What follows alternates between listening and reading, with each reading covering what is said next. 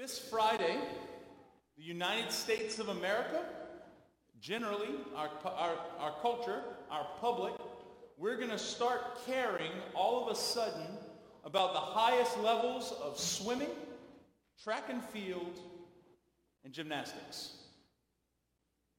What do you mean, Father?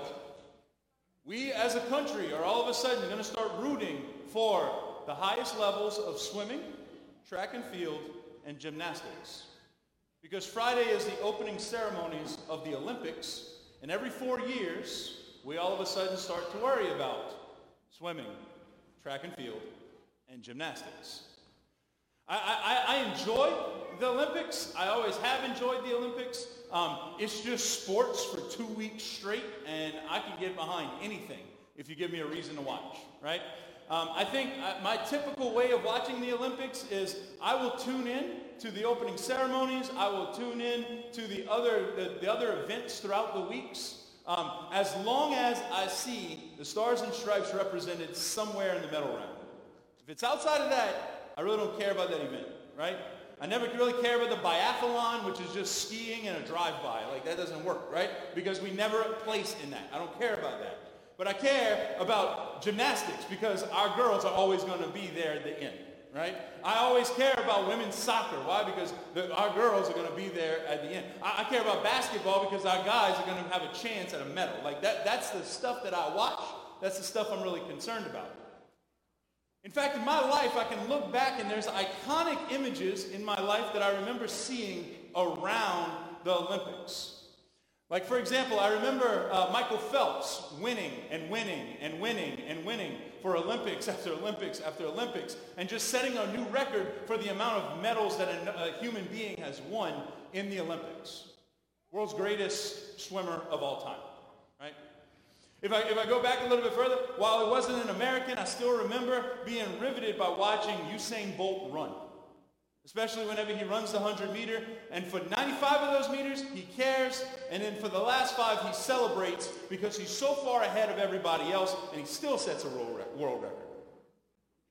I remember, even as a younger kid, watching the Olympics in 1996, the iconic image of Kerri Strug doing her vault on one leg, landing a perfect vault, winning the gold medal, and the beautiful image of her coach holding her on the medal stand because she couldn't stand up. But out of all of those images, about all of those moments from the Olympics in my lifetime that I can remember, there's one that really sticks out, and there's one that has made probably a bigger effect on the world's athletics than anything else. And that's 1992, when there was a decision made to allow professionals to play basketball in the Olympics, and the United States fielded the greatest team ever in any sport, the Dream Team. Now with the Dream Team, you had Magic Johnson and Larry Bird, who basically carried the NBA through the 80s. They decided to play. But you also had the hot shots and the young guys like Michael Jordan, Scottie Pippen, Clyde Drexler, Charles Barkley, who was not only an Olympian-level basketball player, but an Olympian-level trash talker, right? David Robinson, Patrick Ewing, Rich Mullins, you just go down the list. Even Christian Laettner, who was the token college kid, who they just put at the end of the bench and let him run, right? I remember I was watching a documentary on the Dream Team, though, from the 1992 Dream Team, and they were going through all of their training and their recruiting and everything else that they did to put this team together. And the clips that I remember seeing out of Barcelona from the Olympics was unbelievable. They had people waiting for them outside of their hotel rooms, in the lobby, on the street, people just standing there with the little throwaway disposable cameras. And for people of a certain age group, disposable cameras is what people used before their phone had a camera on it, okay? But before a cell phone even existed, all right? So, but like people were they just wanted to get a glimpse of this group of the best basketball players of all time, Hall of Famer after Hall of Famer. They just wanted to see them, and they wanted to be around them, and they wanted to recognize them, and they wanted to say that they met them. The crowds would just wait for them. There was this one moment that was in this documentary that I was watching And there was a basketball player, one of the point guards on the team by the name of John Stockton.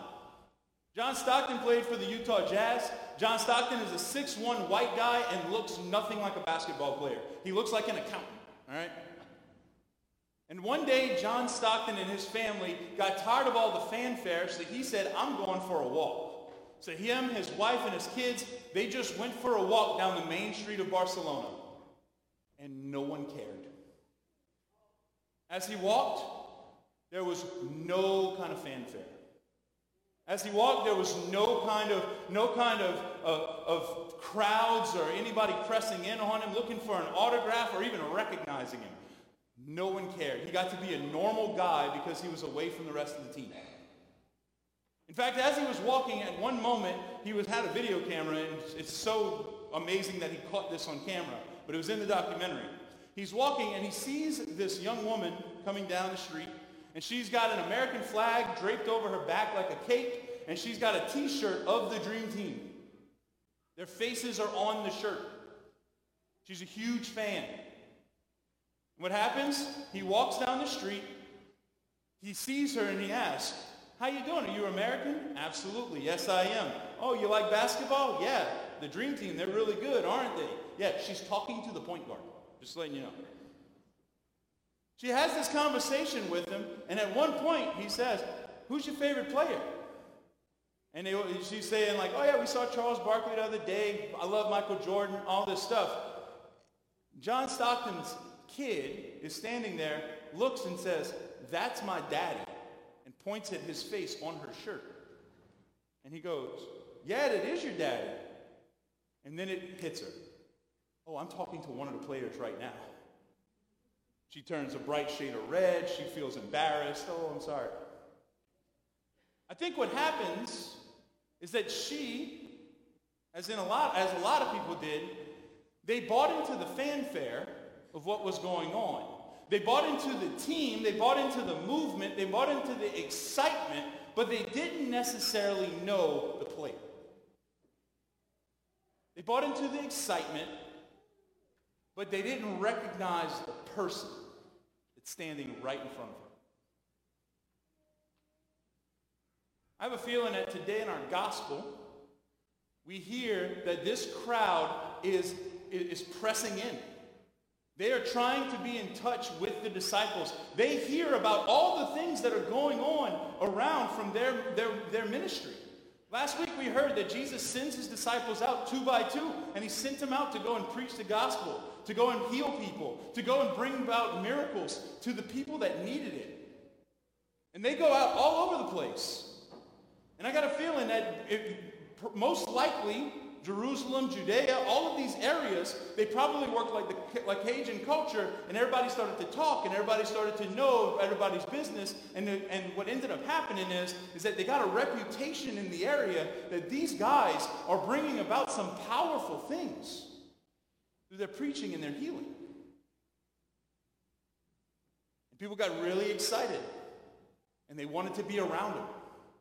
They wanted to hear them. They wanted to see them. Or they were curious and they were just interested. And they saw a lot of people moving one way and they wanted to be around it. They wanted to be a part of the movement. But Jesus recognizes something in today's gospel. That while these crowds are notorious and while these crowds are pushing and they're not stopping, Jesus recognizes for a moment that they're sheep without a shepherd. Because even though they want to be part of the movement, even though they feel like they're part of the crowd, they feel like they're part of the flock, they don't know the shepherd. And they don't know the shepherd's voice. And they don't recognize him. In the 1800s, entertainment was a lot different than it is today. Understatement of the year. 200 years ago, the entertainment was a lot different than it is today. There weren't movies, there wasn't music, computers, no, TVs, no. There wasn't the things that we use to entertain ourselves today. A good book might come out every so often, but for the most part, there was a lot less coerced entertainment, if you will.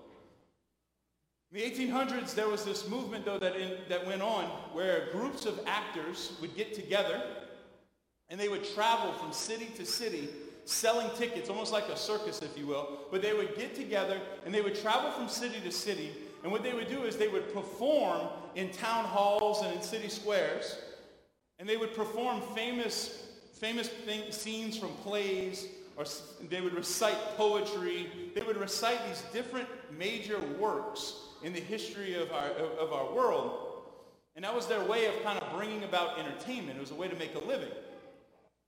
Well, at the end of one of these shows, an actor stood in front of this crowd, and he looked at everybody, and he said, I want to take any requests that you have. What is it that you might want me to recite? Or what is it that you might want me to perform for you? And in the back of the crowd, there was a priest from that town. He raised his hand. Actor calls on him, says, yes, sir, what would you like? He says, recite Psalm 23 for us. Psalm 23, it's probably the most famous of all the Psalms. We prayed it today. If you've ever been to a funeral, chances are you've heard it. It's just a very beautiful psalm, right? The Lord is my shepherd, I shall not want. Fresh or the pastures where he gives me repose. All of this beautiful imagery of reliance on God. The actor standing in front of everyone looks at him and says, okay, I will do it under one condition, Father. I'll recite the psalm if you do it after me. The priest, kind of taken aback, says, sure. So sure enough, the actor starts. He guides me in right paths and for his name's sake, and he does all these rhetorical devices. He's using the right inflection. He's passionate when he needs to be. He's got the holy whisper when he needs to be. Like all of these things, he's using all of this linguistic, like all of his experience is coming out, and he does this beautiful recitation of Psalm 23. And when he gets to the end, the people have been riveted, and they stand up and applaud, celebrating and excited. Beautiful, wonderful, great performance. And after the crowd calms down, he looks at the priest and he says, Father, come on up. It's your turn. And the priest starts. The Lord is my shepherd. I shall not want. In verdant pastures he gives me repose. And in his recitation, in his proclaiming this psalm, he doesn't have all of the fancy rhetorical devices. But at the end, he comes to the end of the psalm and he says, I shall dwell in the house of the Lord for years to come. The room remained silent. And the only thing you could hear was the sniffling of a nose or the reaching for a handkerchief to wipe tears from people's eyes. The actor stood back up in front of everyone. He looks at the priest, or he looks at the crowd and he says, I know the psalm. I know the words. He, pointing to the priest, knows the shepherd.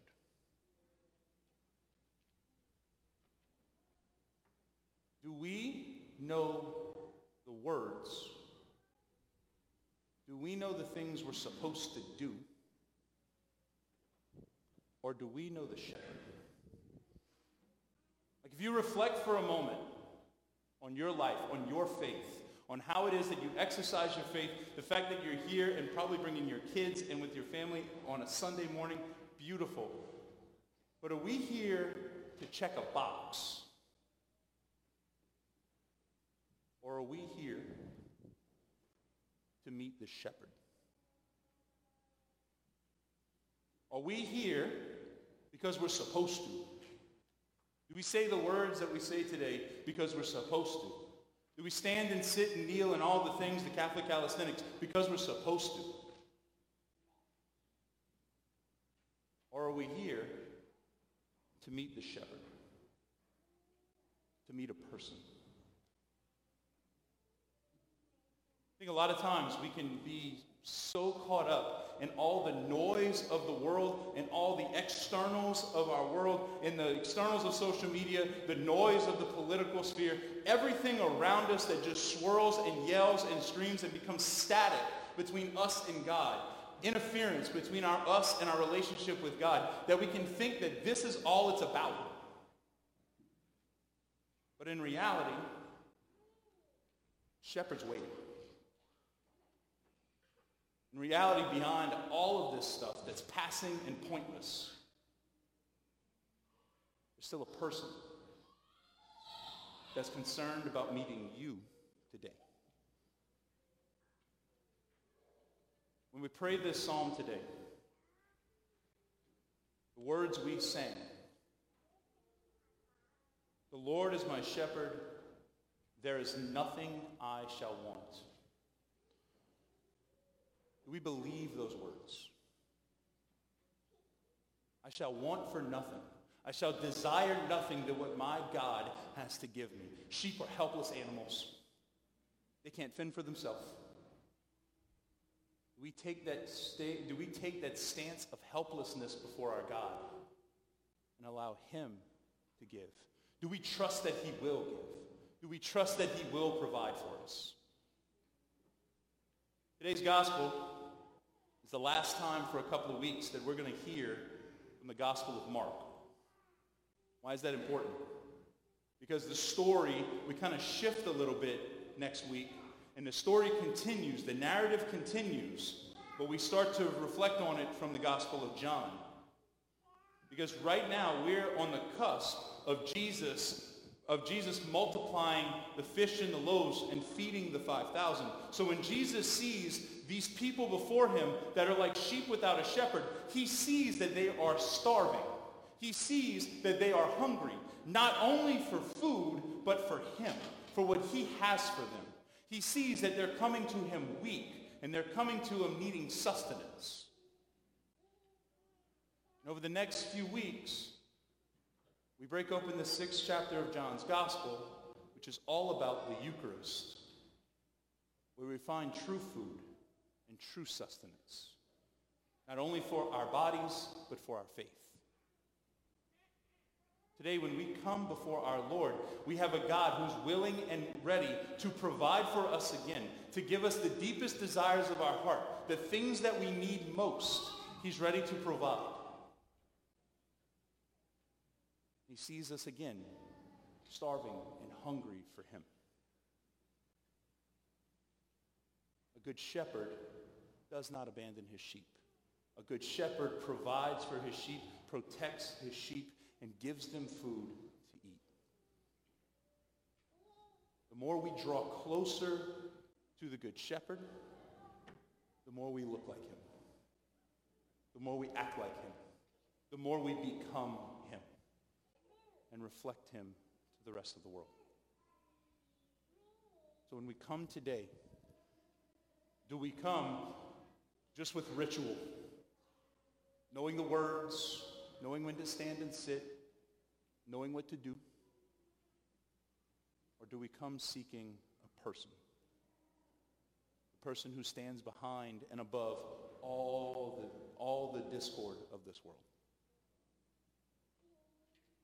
May we never forget to recognize the person behind the ritual, the person behind the words, the person that is waiting for us in this Mass, the shepherd.